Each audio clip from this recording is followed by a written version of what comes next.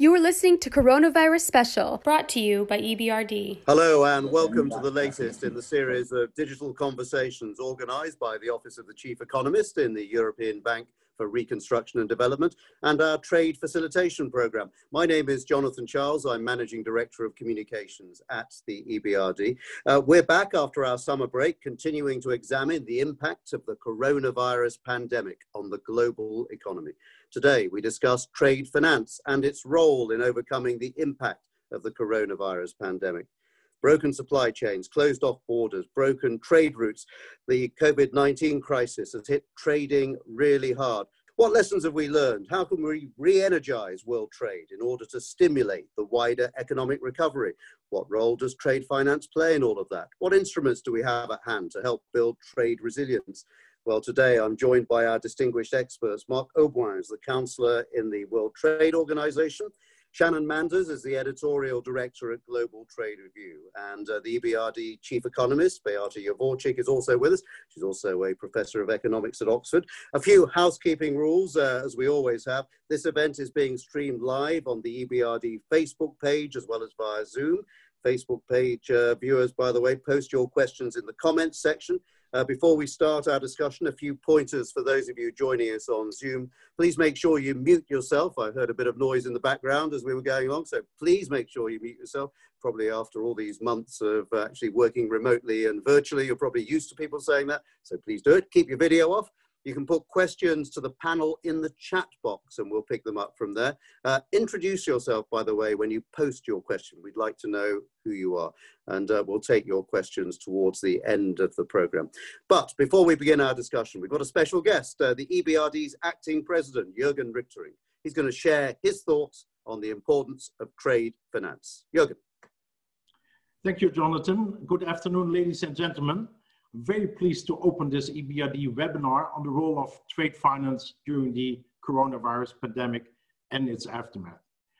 The flow of trade is a key element of the global supply of goods. Some would say the engine of the global economy. But trade does not magically happen, and in many markets, the role of trade finance is essential for the facilitation of trade flows. If trade is the engine of the economy, then trade finance is the fuel for this engine. Quite simply, insufficient supply of trade finance would threaten to compromise otherwise viable trade transactions. COVID has now alleviated the importance of trade finance, given the need for many countries to access basic requirements as well as vital goods, including medical supplies. This is why EBRD has prioritized trade finance as one of the pillars of our response to the COVID-19 crisis. Ladies and gentlemen, as we all know, COVID has not gone away.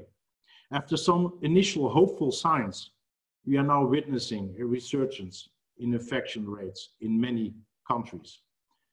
Governments are working hard to contain the spread of the virus and avoid a second wave. The effects have already been evident on trade, but this means that the depth of crisis is still an unknown. And as such, tackling the trade finance question is vital as well as timely. EBRD is active in 38 economies spanning 3 continents. Our mandate is to support the transition to well-functioning and resilient market economies. And our focus is on private sector support and the building of green economies. This cannot be done without functioning trade finance. Our trade facilitation program goes back to 1999 and has borne witness to a number of political and financial crises. But ladies and gentlemen, it is no exaggeration to say that never has this program and what it can offer been more important. In times of uncertainty, demand for trade finance shoots up. So I'm proud to report that we've done our part to keep international trade flowing. In the first half of 2020 alone, the EBRD has financed over 1,000 trade transactions with a record turnover of close to 2 billion euros. Just two of the many examples. The EBRD extended tenors of its guarantees in support of imports of fast-moving consumer goods into Ukraine from Turkey and of foodstuffs from Kazakhstan to Uzbekistan, where shipments had been delayed due to the coronavirus outbreak. And we supported imports of medical supplies into Lebanon from Italy and medical equipment into Greece from Germany. So EBRD trade finance kept the wheels of the real economy turning. This we were able to do because of our extensive global network of over 100 issuing banks in our 38 countries and over 800 confirming banks across the world, including developed countries outside our region, such as Germany, Italy, Austria, and the US. But ladies and gentlemen, COVID is not the only enemy of trade. We could read again in today's FT, Financial Times, that investment flows between China and the US fell to their lowest level in almost a decade, as the coronavirus and political tensions cast a shadow over cross-border activity. We live at a time of extraordinary international tensions, and we have seen a return to trade wars. But this, it's my strong belief, will eventually benefit no one. Despite the coronavirus pandemic, the global economy remains a complex system with a plethora of connections and mutual interdependencies. One lesson of the crisis is to make these links more resilient and not to cut them. One of the most important priorities to making global trade more resilient is strengthening the institutional framework. A strong economy needs sound rules and respected independent institution. The EBRD is a long-standing partner, I actually would say friend, of the World Trade Organization.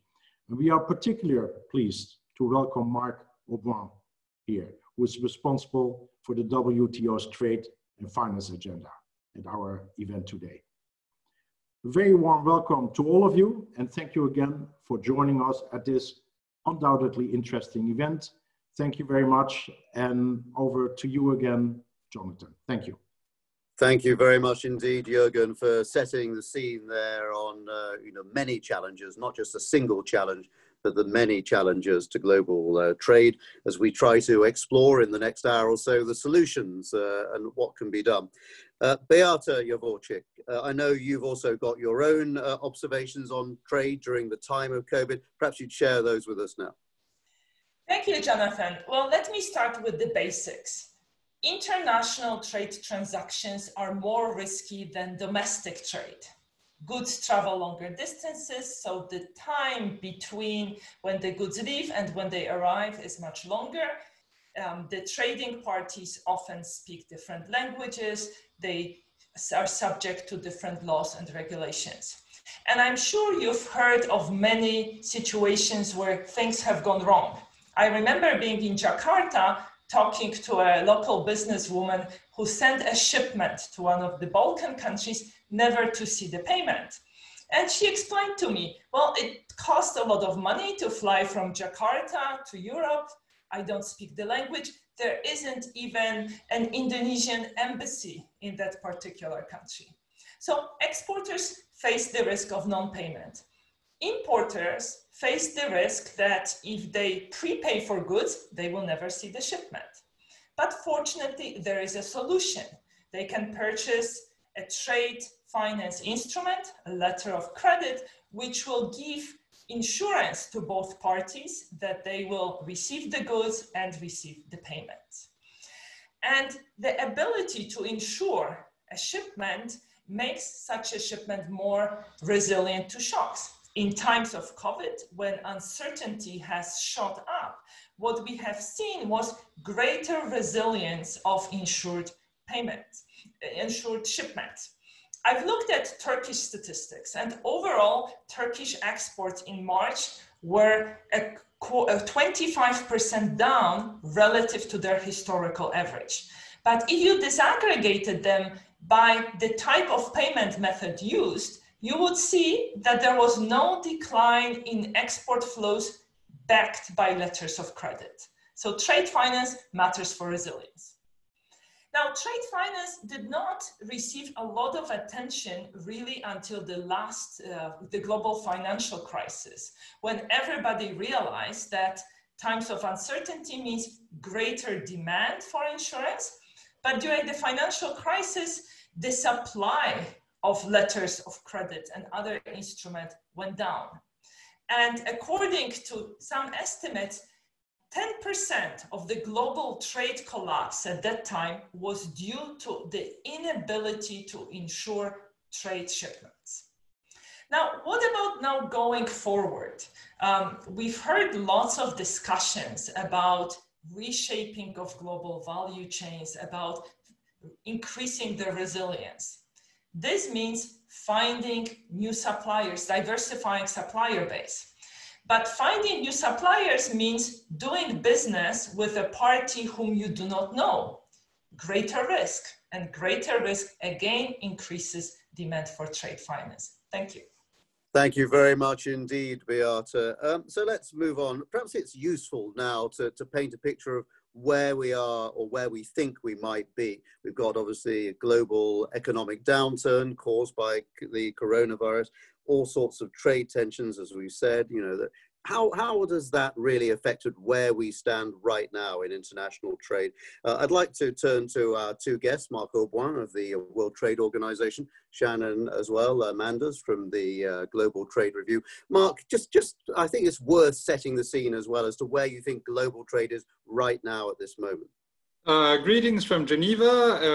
Well, world trade is, you know, when we came up with our forecast a few months ago, we said that, you know, like most international organizations, we would have a scenario, a sort of dark scenario where we were foreseeing a reduction of trade about 30%, and then one which was less dark, where the headline number was a minus 13%. We are more in that smaller bracket. So at the present moment, we're down globally about minus 10, minus 11%, which means that if international trade in goods in 2019 we're about $20 trillion in flow, then we've lost about $2 trillion in trade.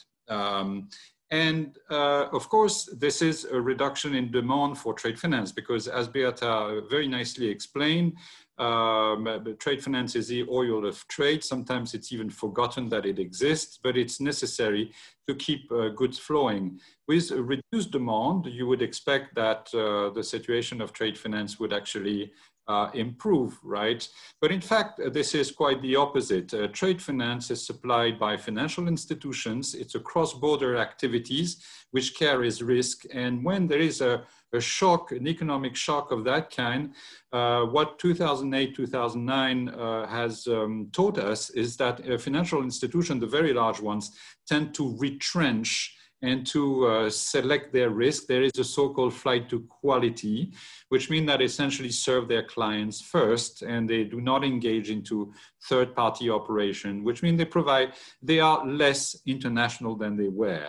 And we have seen this very much so from the very onset of the crisis, which is those countries where the perception of risk was the highest operation in terms of providing credit, where there could be accumulation of worsened credit risk, that is corporate risk and sovereign risk. Those countries were being cut off from international credit lines. In other words, when they wanted to import COVID-related material and equipment, they could not get letters of credit confirmed by international banks. Likewise, when they wanted to export, they could not get pre-export finance, which means that they could not be paid upon exports to finance the essential goods and commodities they normally export, which is providing them in turn for the foreign exchange that they need to buy the COVID-related material. And hence, then you can see already the link between the availability of trade finance and the balance of payment situation of many countries. I remind you that about 100 countries have fallen into balance of payments difficulties. And the possibility to actually export is very much linked to the possibility for the exporters to be paid upon shipments.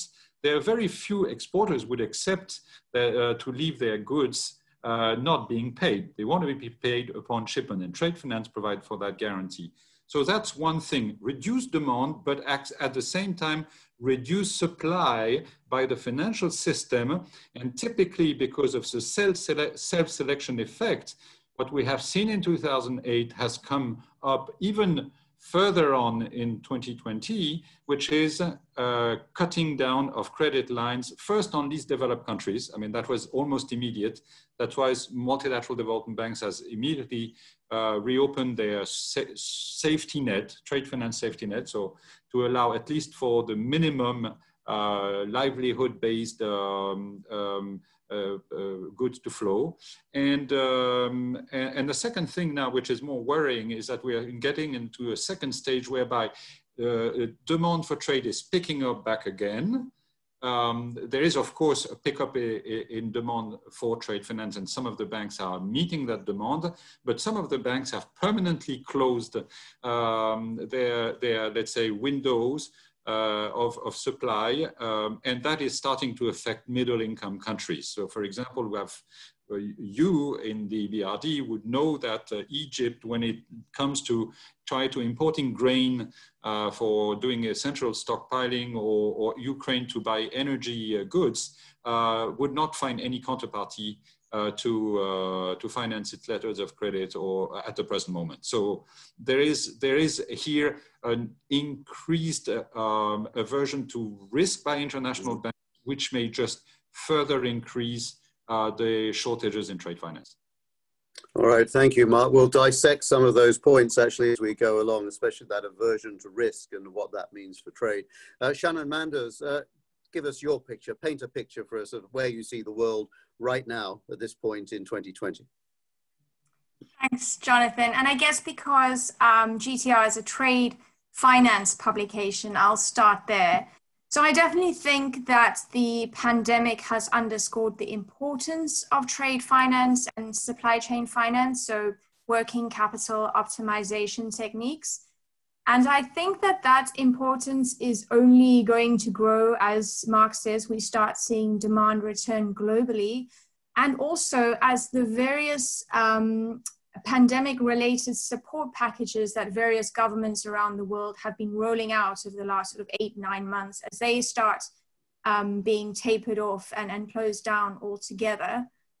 So what we're hearing from some people is that trade finance has responded well in this crisis in terms of supporting importers and exporters in their ability to manage risk, to optimize and free up their working capital.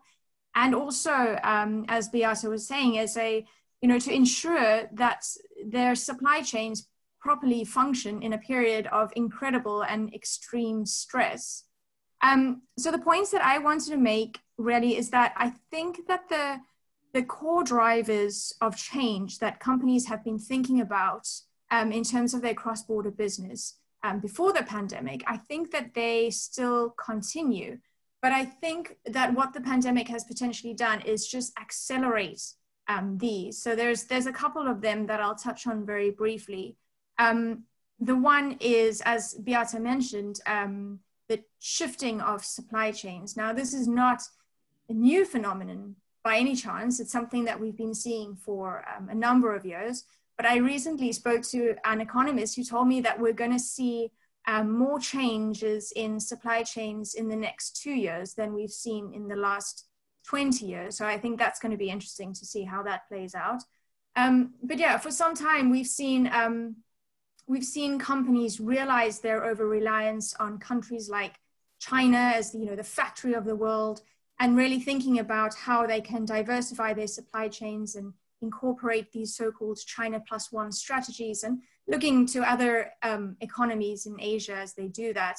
ESG and sustainability, potentially something we'll come onto a little bit later today, are also playing into that conversation that companies are having with regards to their supply chain. The second point is the increasing demand for supply chain finance. And I think what's really happened is that companies, so buyers and suppliers, have realized that they can use supply chain finance, not just to unlock liquidity in their supply chains, but also to drive greater certainty into and financial risk out of their supply chain. So yeah, I definitely see that, you know, we're hearing from banks on a regular basis that they're seeing increasing demand for supply chain finance. And we're hearing exactly the same thing from these third-party supply chain finance platforms. Buyers and suppliers are looking to get involved in these supply chain programs that these guys run. The other point about supply chain finance, just very briefly, is that it's one thing to get liquidity into the large corporates, which, as far as I understand, didn't seem to be a problem during this pandemic, but it's another thing entirely to be able to get that liquidity down to the lower tiers, the so-called the long tail of suppliers. And I think that's where supply chain finance really comes into its own and why we're seeing this growing adoption of it.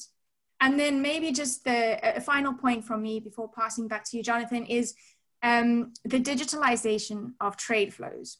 Now, for me, this is potentially the most meaningful and the most exciting sort of byproduct of the current pandemic, is this renewed optimism for driving digitalization and automation into what's an incredibly archaic industry. Trade finance is paper-based, it's manual, and that's been a problem in this pandemic.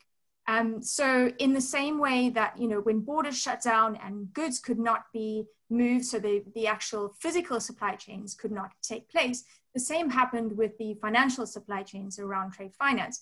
Because of the fact that we're relying on paper, we're relying on things like wet signatures and corporate stamps, and essentially, you know, that couldn't take place, so solutions had to be found. And I think what could be quite interesting is whether these sort of quick fix solutions that have been developed will in fact be converted into long-term structural solutions. And then just a final point on digitalization is that, you know, we've been talking about it for many, many years, and really it's not something that has been held up because of a lack of willingness on the behalf of companies and financiers to digitalize. That's not the issue at all. It's because, like Beata was saying earlier on, we're dealing with incredibly complex supply chains all around the world in various jurisdictions, each of which have their own rules and practices and standards. But it's really cool, I think, now in the current context to see that there's a significant drive behind that. Back to you, Jonathan. Thank you very much indeed, Shannon. Yes, that was very interesting, especially the question of what will endure actually in terms of positive changes that may come out of this. We'll be hearing from you a bit later on as well. We have been running, by the way, some polls, and I'd like to share one with you. We've done these polls jointly with the World Trade Organization. One question we asked via Twitter and LinkedIn, we asked, what is the expected effect of the ongoing coronavirus pandemic on world merchandise trade in 2020? Now, you told us in your responses the most popular response, which was 47% on Twitter. 47% of you on Twitter thought this, 51% on LinkedIn. The most popular response was that there would be a 5% decline in merchandise trade in 2020 under optimistic scenarios and a 15% decline under pessimistic scenarios, quite a range there. The second most popular response was that there would be a 13% decline under optimistic scenarios and a 32% decline under pessimistic scenarios. We'll share some more of those poll results as we go along. Let's go back to some of the obstacles which are there to trade finance. Beata, the EBRD has done bank surveys in our countries of operation. What do they show? Well, trade finance is a very concentrated business, right? So if you look at the US market, 90% of trade finance is provided by just 5 US banks. If you look at Italy, a median Italian firm that purchases such services is served by just 1 bank. So what our surveys have echoed the conclusions of a recent report put out by the WTO and IFC, which talked about a fifth of global corresponding banking relationships being broken down, right? These relationships disappeared over a decade. In our survey, we looked at banks that are well connected, banks that have more than 20 other that had 20 corresponding banks. About half of such banks were in our survey. Half of respondents were so well connected. In the most recent edition of the survey, this number went to 40%. So there is a decline in the number of banks that have a lot of corresponding bank relationships. We also have seen some geographic diversification. So before, trade finance landscape, according to our surveys, was dominated by American and German players. Now their share seems to be going down. Instead, we see Russia and Austrian banks emerging. Now, what is happening here? What's driving that? 2/3 of respondents said that a corresponding banking relationship does not generate enough business to justify due diligence costs. And about half of respondents said that it's explicitly anti-money laundering regulation and regulation pertaining to combating the financing of terrorism that is onerous enough to basically lead to these relationships being cut off. And that's a problem because, you know, as these relationships disappear, many countries, many emerging markets find themselves in difficulties when it comes to getting trade finance. Thank you, Beata. Mark, you spoke a few minutes ago about some of these obstacles, and you talked about risk aversion, for example, all sorts of different things. I wonder whether you think a lot of these are going to have a long duration, or whether you think they're sudden shocks and they will disappear from the system relatively swiftly. How do you see that balance? No, at each stage of these shocks, you see structural change. And what has happened after the great financial crisis was just said by Beata. There has been a reconsideration by very global banks of their network in the light of new regulation that were more demanding as to how much could they control in terms of financial transparency, how much could they control their network. And the point is that the trade finance market has been structured historically around a number of internationally active banks, also ex-colonial banks that were very active in trade over the century. And now the country where they emanate, these banks have lost market share in trade, which means that their own customers represent less, and therefore, these banks have overgrown that network relative to what is needed by their core clients now. And when they refocus towards their core clients, then they have an oversized network, which they want after the crisis to reduce for cost reason or for other reasons, for manageability reason in terms of the regulation. So who has actually gained market share? And those who have gained market share are twofold. First, it's developing countries' banks. So we have less global banks and we have more regional banks.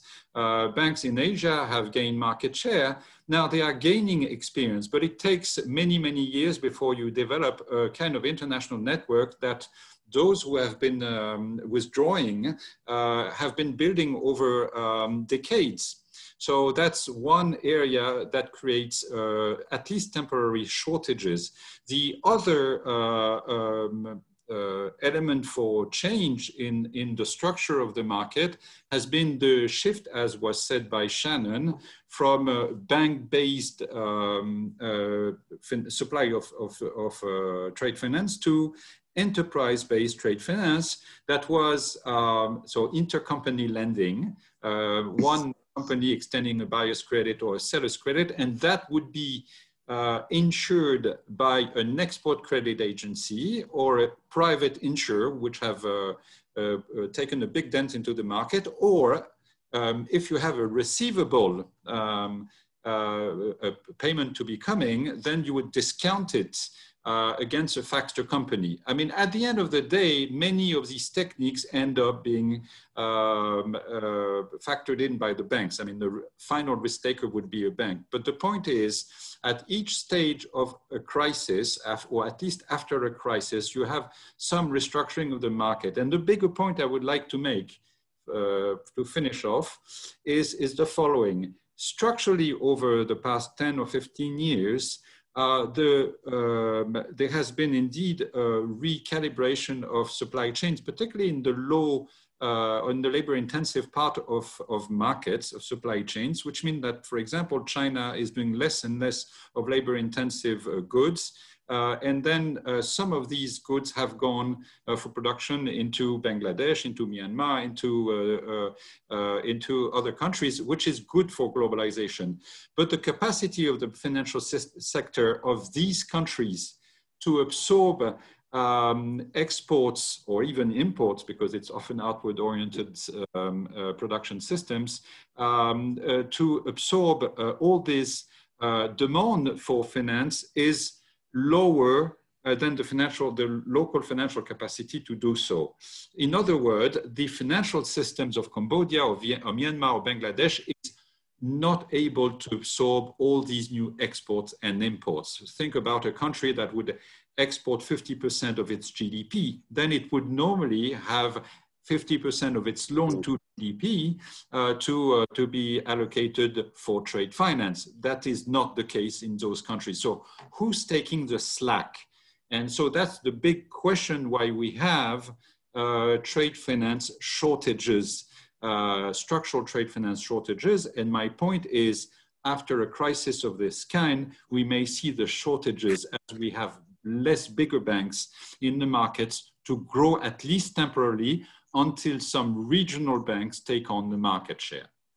Okay, now that's just very quickly, actually, before I come to Shannon, Mark, there's an interesting point there. So do you think it's possible to build more capacity in these local markets that currently don't have it? Of course, that's what we actually, I mean, we are trying to contribute to that as an international organization because we are doing a lot of technical assistance. One of the beauties of the EBRD, and I must say they have been a precursor into it, is that not only they are providing emergency finance like they are doing now, but they are training in their countries of operation domestic banks. They're actually building entire trade finance departments of banks. They have been doing that in Central Europe and Eastern Europe very effectively. So in a way now that these banks are structuring banks in their area of operation. I give you the banks in Georgia, for example, have become strongholds of trade finance in their area now that they can do it, because it takes technical skills and credit risk management skills to do trade finance. I think this is one of the discussion we can have for the future, how to build capacity. It's not only having the savings rate to turn into loans, so that is a macroeconomic aspect, but there is a technical element in there that requires capacity building. Thank you very much indeed for the moment, Mark. Shannon Manders, we're talking about obstacles here. What are you hearing from trade bodies, international chambers of commerce, people like that? Yeah, thanks, Jonathan. Yeah, maybe I could start off by just talking about, quantifying the issue that we're dealing with at the moment. So the International Chamber of Commerce, the ICC, they put out a report towards the start of this year that warned that as much as 1.9 to 5 trillion US dollars of trade credit market capacity is going to be needed to return trade volumes back to 2019 levels, which is obviously massive. So this is to ensure this V-shaped recovery that we're talking about all the time. So in its report, it says that the uncertainties created by the pandemic is going to result in an increased need for trade finance, which we know over the medium term. But what they say is that without rapid interventions that Mark was talking about, the market may not be able to meet this demand.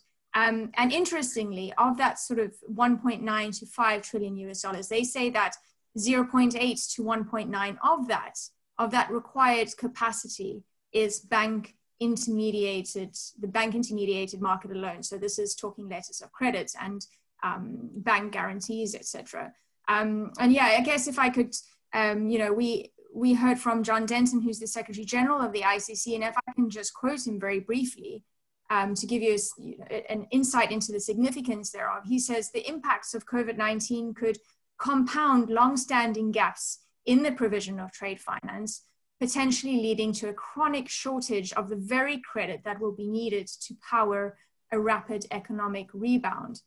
Now, we also know that globally, unfinanced trade finance requests, which the Asian Development Bank puts at about $1.5 trillion US, has remained at those levels stubbornly over the last few years. So bearing in mind what the ICC has said, the ADB has not changed its, as far as I know, it has not changed its figures in that regard. It's going to be interesting to see how the two can kind of meet.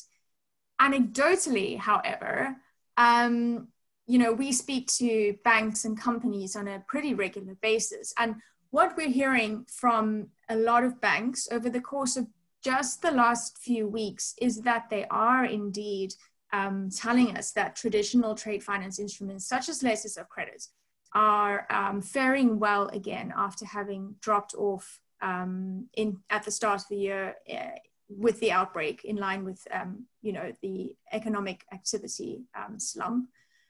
So, for example, we ran a report just a couple of weeks ago about HSBC in Asia, who were telling us that their core trade finance products, so this is again letters of credit, had returned to 2019 levels. The order sizes had not seen as much of a resurgence, so that's obviously suggesting that there's still this current volatile economic backdrop weighing on buying decisions, but certainly that's been some cause for optimism. But yeah, interesting to contrast what we're hearing on the ground and what we're hearing from the trade associations. Yeah, thank you very much, Shannon. Actually, and interesting as well, when you talked just there about the global trade finance gap. That was one of the questions, by the way, we put out on our poll. We asked, trade finance is one of the top 3 export obstacles for half of the world's countries. What is the current global trade finance gap? And we gave various possibilities: $15 billion, $150 billion, $1.5 trillion, $10 trillion. We put that question out via Twitter and LinkedIn, and the poll went 37.7% to Twitter. The largest number went for $1.5 trillion. And on LinkedIn, 57% went for that figure. So there we are. One other poll, which I think might lead us into our next line of questioning. According to the latest WTO report on trade in critical medical products during the ongoing pandemic, the average applied tariff for hand soap as a personal protective product is 17%. Some WTO members applied tariffs as high as 65%, but which of the economies where the EBRD invests from among the WTO members has the highest average applied tariff for the import of personal protective products? The numbers we asked actually about Armenia and Egypt and Tajikistan and Montenegro. The one that has the highest actually tariffs is Egypt. That's 27.6%. And a third of our Twitter respondents got that right and thought that was correct. Some quite high tariffs, which, are very, very evident on here. I'm just wondering, Beata, this question, it's quite surprising in a major pandemic, isn't it, that tariffs remain high on some of the most important goods during this pandemic?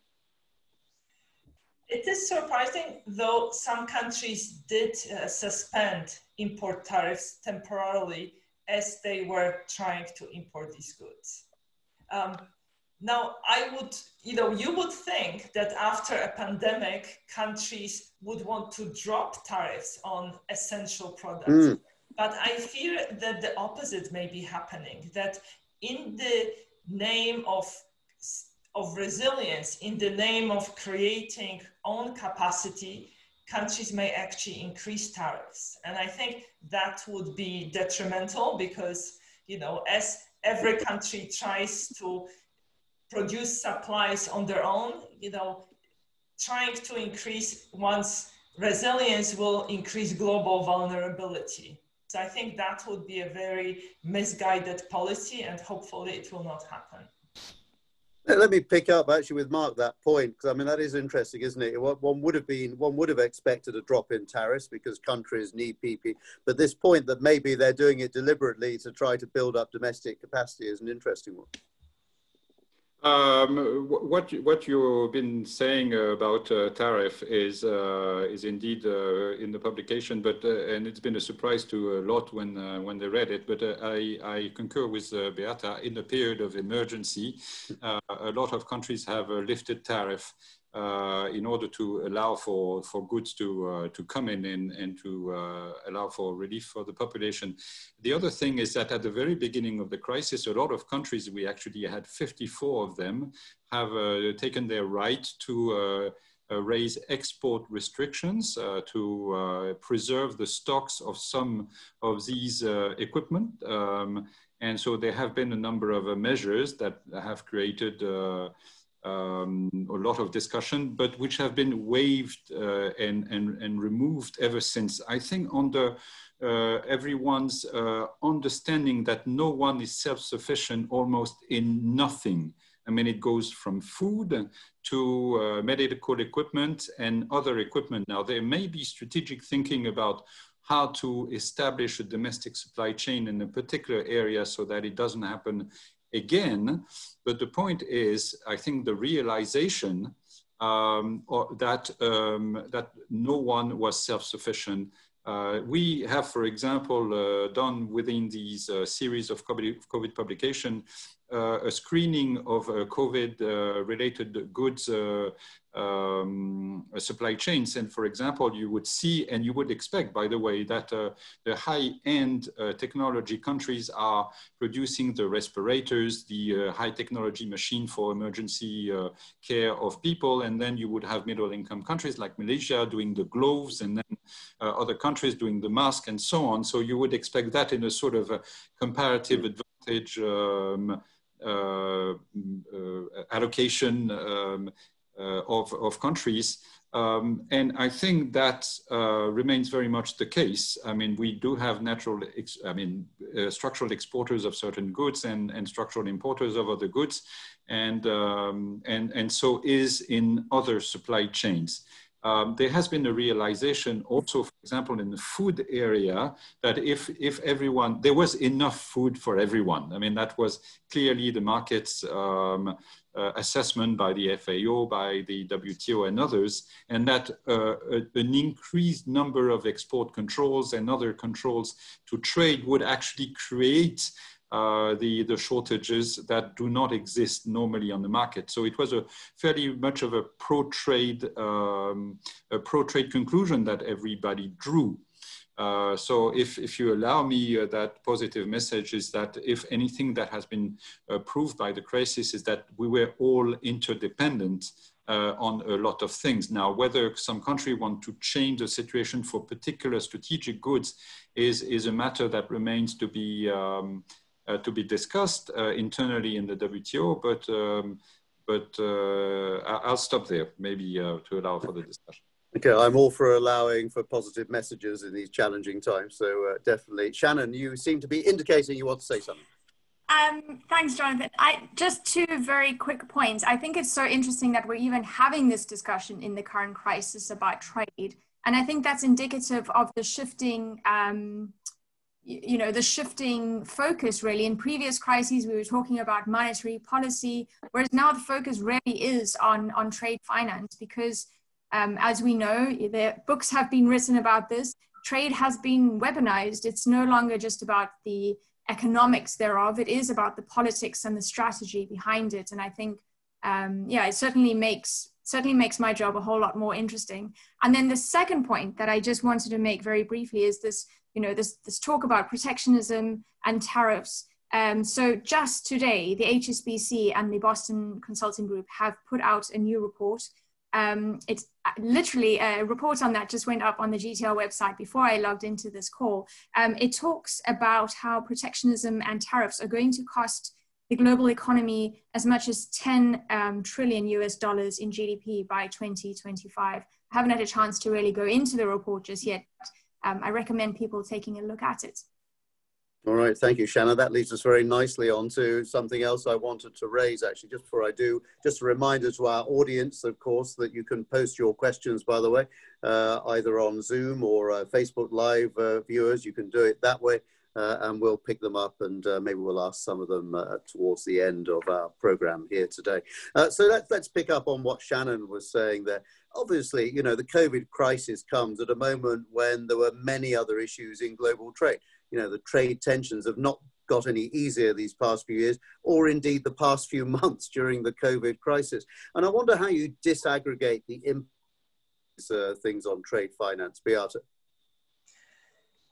A very interesting question, Jonathan. So one of the impacts of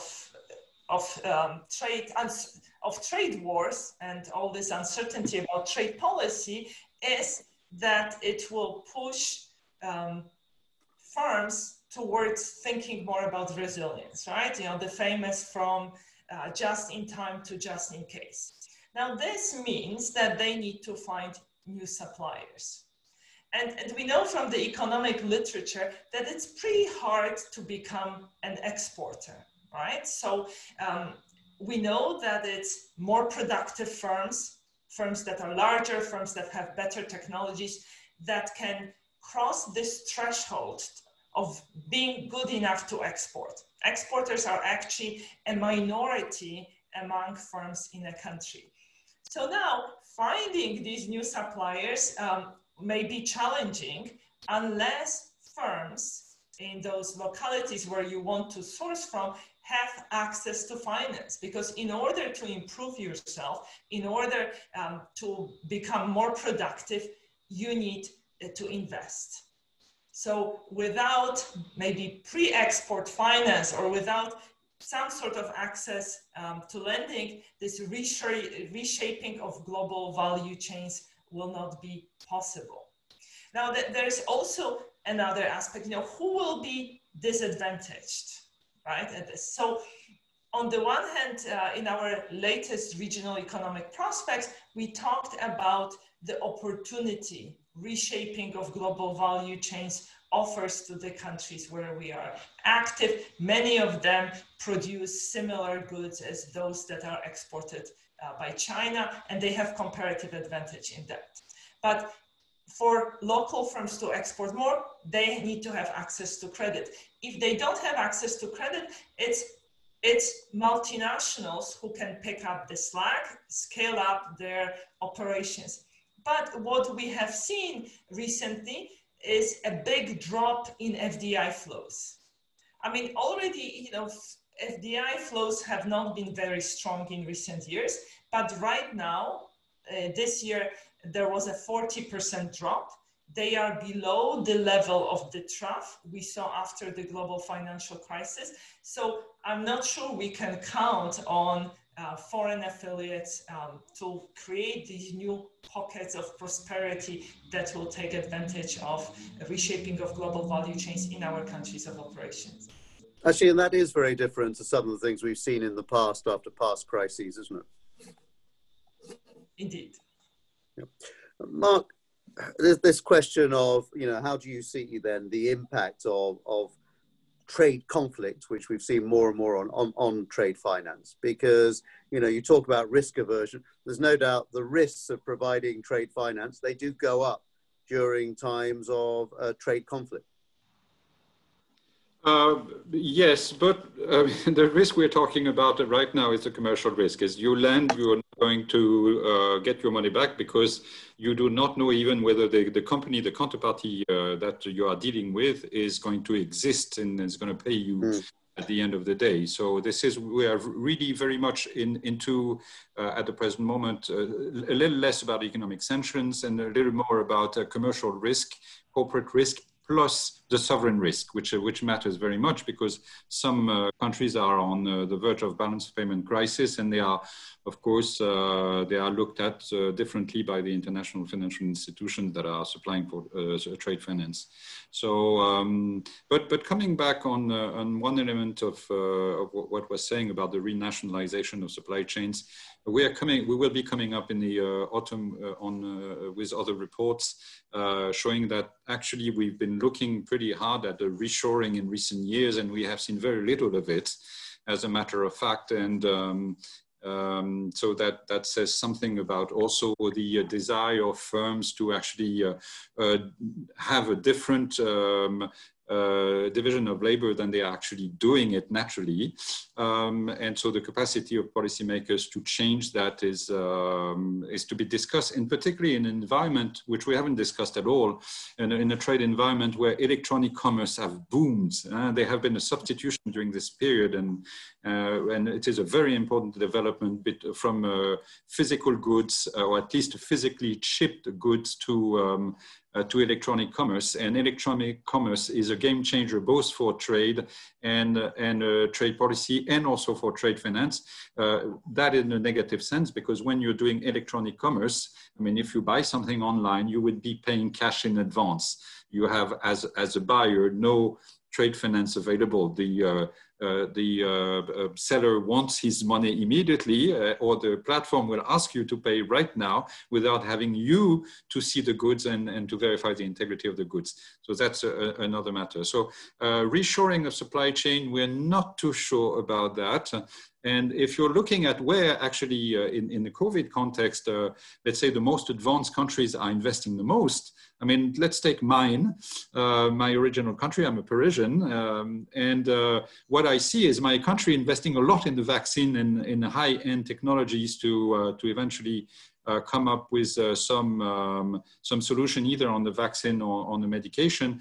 Of course, we produce now more masks we ever have produced masks, but it doesn't seem to be the way that that the policy is going.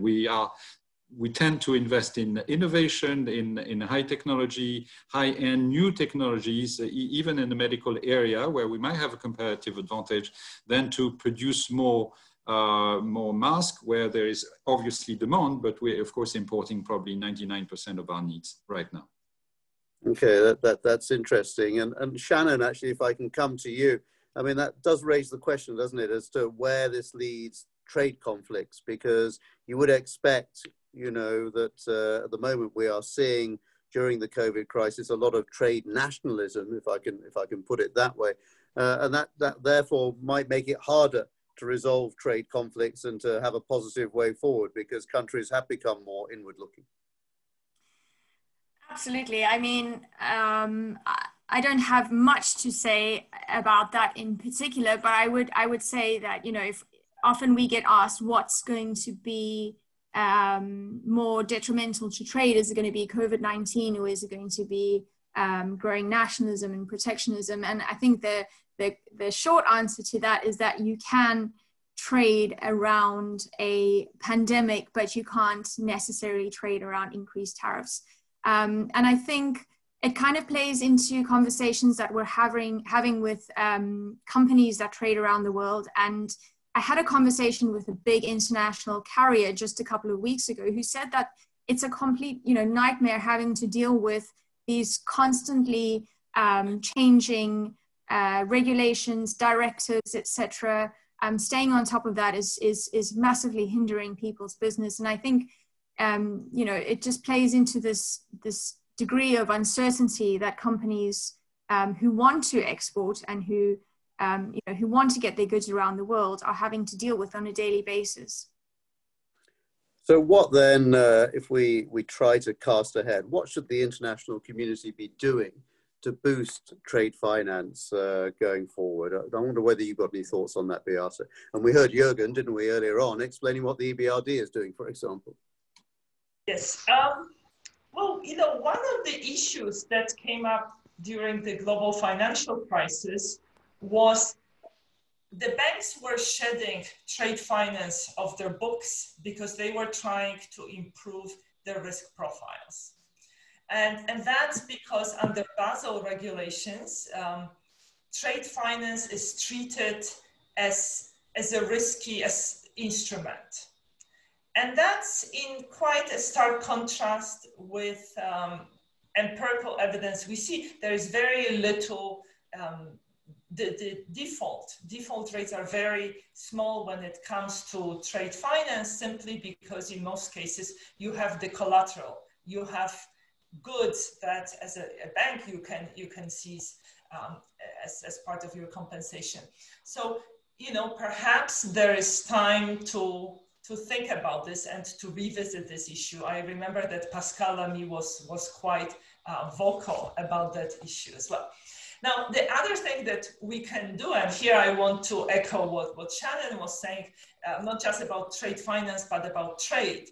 You know, we live in the times of enormous uncertainty. Anything we can do to lower uncertainty is good. So we shouldn't be creating more uncertainty by undermining global trading rules, by engaging in trade conflicts. So the more the international community can do to express commitment to free trade, just like the commitment we saw on the part of G20 during the global financial crisis, that would be really good for recovery. Because the last thing we want to see is trade barriers being erected as we are entering recovery phase and we need free trade more than ever. And I think here Mark knows better than I do, but you know, it is possible to engage in protection using the WTO rules. Now that every country is extending support to its own firms, it would be very easy to make an argument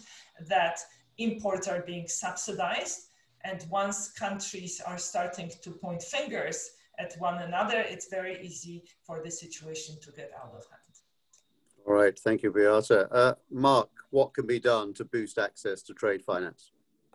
Okay, well, there's two things. There's an emergency response, which is currently happening. And I would like just to say that the combination of the different multilateral development banks that have trade finance facilitation programs, the EBRD has been the precursor of it, and then everyone has sort of good lessons of it. We have 7 multilateral organizations and some regional that are intervening. They may, at the present moment, I would say on an annual basis, they may be financing about $50 billion. So, I mean, we're coming from about 25 in the previous financial crisis and almost nothing during the Asian financial crisis of 1999. So it's been a big safety net, but we are working with also a public credit agency, export credit agency, that are providing for guarantees as well. So that's the national level. The Bern Union of export credit agencies have provided for a long list of things that are being done internationally. For example, extended periods for payments, which we see also at the national level. And central banks are doing their share by providing the liquidity. One thing, though, to be kept in mind for big banks is that they have a lot to do right now. They have to serve, and it weighs on their capital. They have to serve already a lot of domestic needs, and hence cross-border trade is maybe less in their focus than it is at the times of increasing risk. So that's for the emergency crisis, but the good news is that we do have an international safety net that has been built over the years, and I can tell you we, along with the EBRD and others, have worked hard for this to actually happen by convincing that trade finance mattered for trade. The other thing is more in the long run, and I concur with Beata, there's a lot to be done. I give you just 2 or 3 areas of thinking. One is to train a lot of banks in doing trade finance. As I said, the center, not the center of gravity, but at least the end of the supply chain is moving to countries where banking sector. So we are talking here about bank development and managing supply chain finance extension. Supply chain finance is easier to do. It's less costly, but you need to bring in banks that are smaller into it, and it takes a little bit of time to learn to do collateral-based finance. Then promote the adoption of regulation, of proper regulation. For example, a lot of countries do not have credit insurance laws for trade, or they don't have factoring laws, which prevent for these non-bank based sources of trade finance to develop in those countries. And we're doing a lot with professional association to develop that. Education of players, particularly the firms. to educate them about presenting good financials, presenting collateral, presenting bookkeeping that allow them to actually, on the demand side, to get their projects to be accepted. 1 in 2 demand for in the developing countries are rejected, and very often for good reasons. And again, as I'm trying to do every day, strengthening the trade finance safety net internationally between MDBs, central banks, ECAs, and other players, and talking to the financial regulators to let them understand that trade finance is high volume, low risk. And I want to emphasize this again. The rate of delinquency on trade credit internationally is 0.2%. In a period of crisis, it may go up to 0.5%, but we're talking a fraction of what it is on domestic market in terms of delinquency of business loans, 3 to 5% in developed countries in the domestic market. So trade finance is highly collateralized, low risk. Of course, the perception of risk, and this is what we have to deal with in crisis, the gap between the actual level of risk, which remain low but increases a bit, but the perception of risk, because it's far, because you expect the money not to come back, because the firms you don't know that are on the other side of the planet, that gap between the risk and the perception of risk increases, which ends up creating that kind of high risk aversion that we were talking about during periods of crisis. Hence, the need to fill that market failure. And then we need, because with the industry 10 years ago and with Pascal Lamy, we decided to ask for the industry to collect the data about the bank losses over trade finance. So we have now a huge registry, which is public. The ICC is publishing that. So we encourage bankers to read it and read it again, and to look at periods of crisis and periods of normalcy. And then they would realize that the period of crisis actually yield much less losses than they might think. So keep your credit lines open during periods of crisis. They're good figures. Thank you very much indeed, Mark. Shannon, I could see you itching to come in there. Thanks, Jonathan. I guess I just wanted to make a point, a follow-up point on what Mark was saying, in that we have seen this community of financiers coming together. So there have been fantastic trade finance support packages rolled out over the course of the crisis. From commercial banks, from development banks, from commercial banks working with development banks, export credit agencies, etc. One of them that I just want to mention very briefly was the coming together of 6 of the world development banks, including the EBRD, as well as the World Trade Organization. So they assembled together in a way that was described by somebody at the Asian Development Banks as a sort of the Avengers of trade, which I think is very cool. To address the shortages of trade finance around the world. So, I mean, it's essentially, it's so important what they have been doing, and quite interesting about these guys coming together, that it marked the first time, if I'm correct, that multilateral development banks had lined up together in this way to support trade finance markets. So I think that's very cool. And then the other thing that I just wanted to point out, so you asked about sort of what the community can be doing and what institutions can be doing, and Mark touched on a few important points.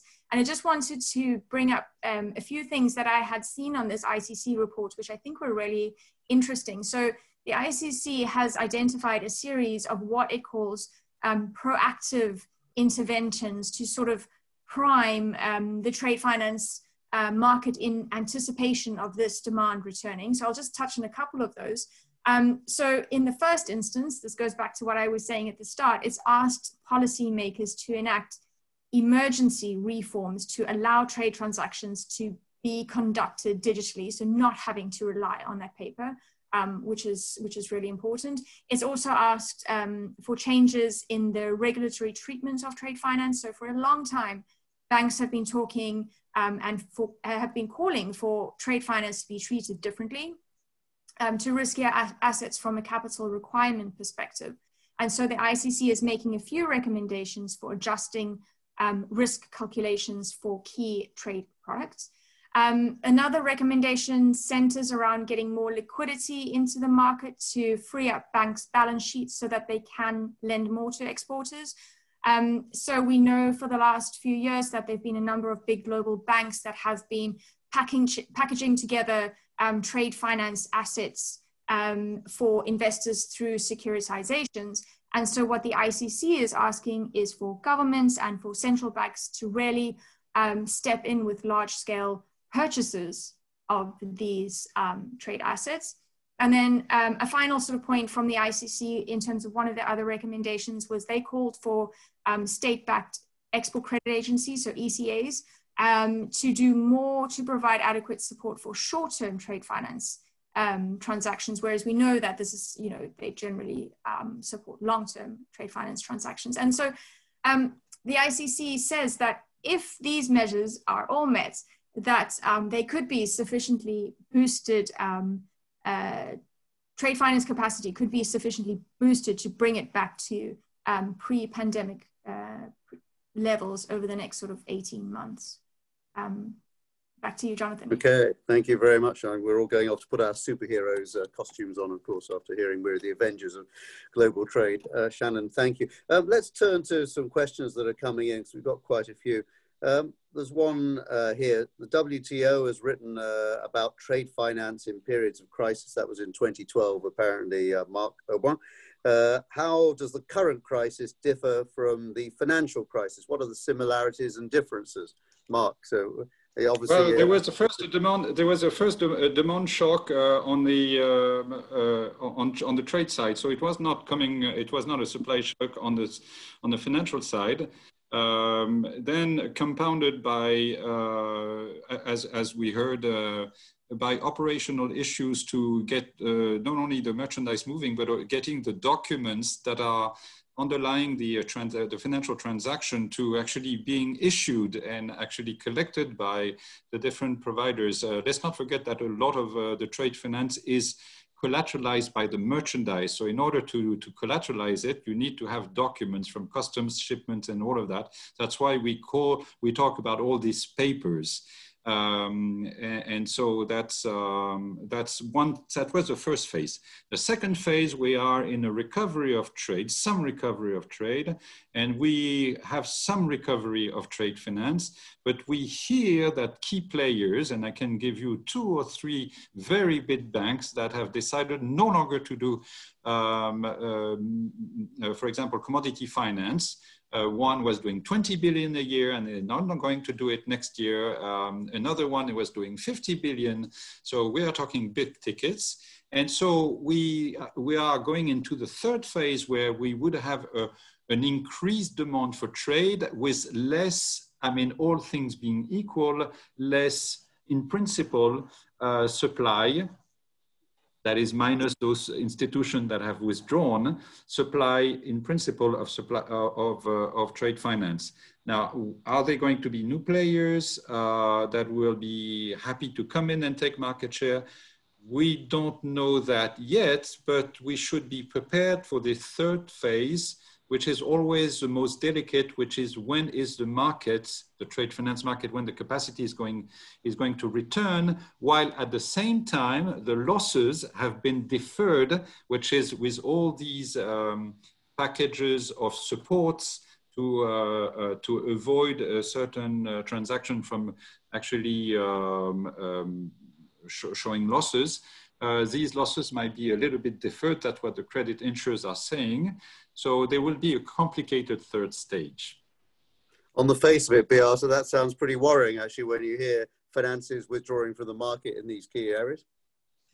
So one thing that is very visible in the data from the time of the global financial crisis is that intra-firm trade was much more resilient than arm's length trade, right? Because if you are trading intra-firm between subsidiaries of the same company, there is no risk.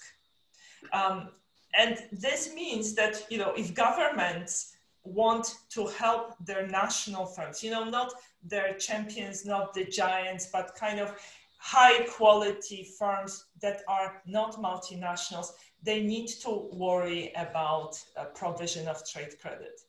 what you also see in the data is that if an exporter wants to be more competitive in a tough market, being able to extend trade credit to the importer is something that gives you an advantage. And you know, you can see it very clearly after the multi-fiber arrangement unleashed Asian exports of clothing and textile to the European Union. You know, from the perspective of Turkish exporters to the EU, that was a huge shock to the level of competition. And what you see in the data is that they reacted in two ways. They dropped prices and they extended trade credit to the buyers. And the firms that were able to extend trade credit, they had to drop prices by less.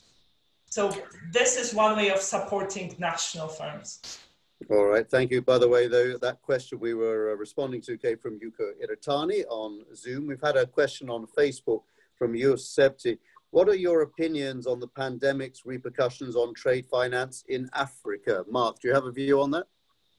Yes, that was the first region to be hit where there was withdrawal of liquidity. In you know, as we said actually during the discussion, this pandemic and the shortages that comes with it, with the highest risk perception, is coming on top of an existing structural gap in provision, and that gap as a share of the market is the highest in the least developed countries. So in Africa, for example, the estimates by the African Development Bank is that the shortage is in value about the third of the market itself. So we have seen, of course, a shutdown on credit lines, and the development banks that could be present, so that I will mention them because I think they are doing a fantastic job. The IFC, the Afrexim Bank, the African Development Banks have been stepping up and actually taking a share in the deals, in the trade finance deal. I give you one example. It takes for the exports by Burkina Faso of its cotton, which is about one deal of $800 million a year, on which the balance of payments of Burkina Faso counts. And that provides Burkina Faso the foreign exchange to pay for the imports of COVID-related equipment. Now you have, at least in this tour de table, now that you no longer have BNP Paribas and Societe Generale, you need to have the multilaterals to be there to provide for the financing for this pre-export shipment financing, and for also bringing in the COVID equipment, including the ambulances. Then you have the multilaterals that are there, I can tell you. Shannon, what are you picking up about Africa? Yeah, as a South African, I was there when, you know, at the outbreak of the pandemic, made my way back to the UK. It's unfortunate for Africa, is my personal response, because the pandemic happened at the time of we were going to see the rolling out of the African Continental Free Trade Area, which has now been pushed back to the start of next year, if I'm not mistaken. However, we did a exclusive Q&A with the new Secretary General of the African Continental FTA, who is incredibly positive about what it's going to do for the continent. And I think that's potentially where the silver linings lie. I would agree with Mark. Banks like Afrexim Bank are doing fantastic things on the continent, and as their head, Dr. Rama, Professor Rama, tells us a lot of the time. Sometimes the biggest issue with conducting trade in Africa is also the lack of trade information. So they're doing all sorts of initiatives to try and make people aware of the goods that are available in the neighboring markets, because African countries tend to, would rather tend to export and import from the European market as opposed to doing that same trade with their neighboring countries. And that's where a potential sort of weak point lies. But they are doing things to rectify that. Thank you, Shannon. We've had a question from Alan Fitzsimons, who's watching on Zoom. One on digitalization. COVID has been a catalyst for digitalization. So between ICC, WTO, local governments, how far away are we from a global trade framework? So, Mark. Very far. That's one thing on which we have very little jurisdiction. No, it's true that the market has been very creative, but for example, there are major legislative hurdles to, for example, the acceptance of e-signatures on a deal, and it has to have the agreement by all the parties to get there, and that's what they managed in some transactions during the crisis. So it's a fairly unresolved matter. What I wanted to emphasize is that it's not the same problem whether you are in Bangladesh or whether you are in the European Union, where you do have a certain, let's say on business laws, a certain level of harmonization, or at least inter-country confidence and inter-company confidence. In some countries like India, like Bangladesh, actually having paper is a way to control against fraud, because the papers are emanating from the customs, emanating from the shipping authorities. So you know where the when and where the merchandise has been delivered. You know that it's gone through customs, and then the law actually provides for these documents to exist for the payments by the central banks to be authorized. So paper remains in those countries which do not have yet, which are, even the administrative authorities do not use electronics yet, is a guarantee. And I can tell you that in some of them, unless there is a workable alternative system, you will not yet have a change. So just beware of that. And these are the countries where trade is growing the fastest. Okay, look, let's try and pull together some of the strands of all the things we've been talking about, because I think we need to conclude, and let's have some concluding thoughts. What do you think are the next steps then for making trade and trade finance more resilient against such global shocks? I mean, global shocks are not going away. We've had them in perhaps quicker succession than we might have hoped. So how do you build the resilience now that's required? Beata. I wonder, and this is my speculation, whether digitalization is going to make it easier for banks to comply with know your customer regulation. Because then you can more easily create databases of trading partners, cross-check entities. And if that's the case, that lowers the due diligence costs of maintaining corresponding banking relationships, and that could potentially bring the supply of trade finance back to the places where these relationships have been disappearing. Mark, a more resilient world, how do we do it? Yes, I agree to a large extent what Beata and also Shannon have been saying. I mean, I am not a skeptic about electronic trade finance. It will come up, and actually all banks are investing into it, and it will help indeed with big data for the compliance challenge, which a lot of headways and investment have already allowed for adoption of these legislation and enactment of these legislation. But as I see the end of the market growing faster than the low end of the market growing faster than the high end of the market, that will take a time. The other thing is just in improving the other market infrastructure, which is the legislation allowing a wide span of trade finance techniques, and those particularly enabling supply chain finance for banks to be better regulated, for companies to have better books. All of these creates good conditions for trade finance to actually exist. So I think that we just need to continue to do the groundwork that is being underway, and then people gain experience.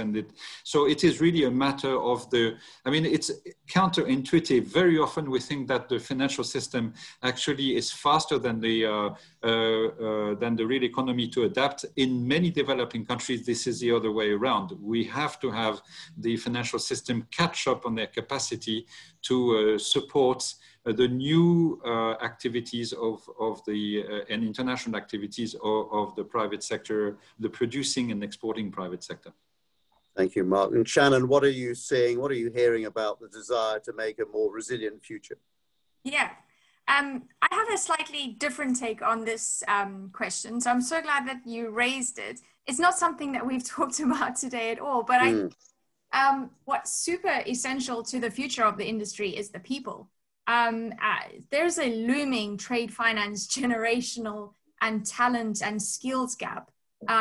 People rise up organically within trade finance. It's a fantastic place to work. They don't leave. And I think that companies, institutions are not doing enough to increase the proportion and visibility of young talent in the business, which is ultimately going to be driving its future growth, right?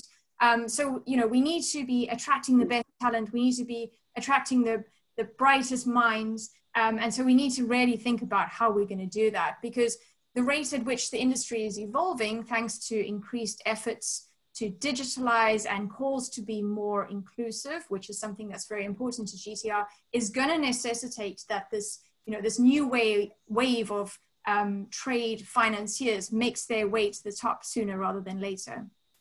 Okay, that is an interesting thought. So if you're a young professional out there interested in a career in trade finance, listen up. There's clearly lots of opportunity there to be innovative. Big thank you very much indeed to Shannon Manders, to Mark Aubin, to Beata Javorcik, of course, who is the EBRD's chief economist.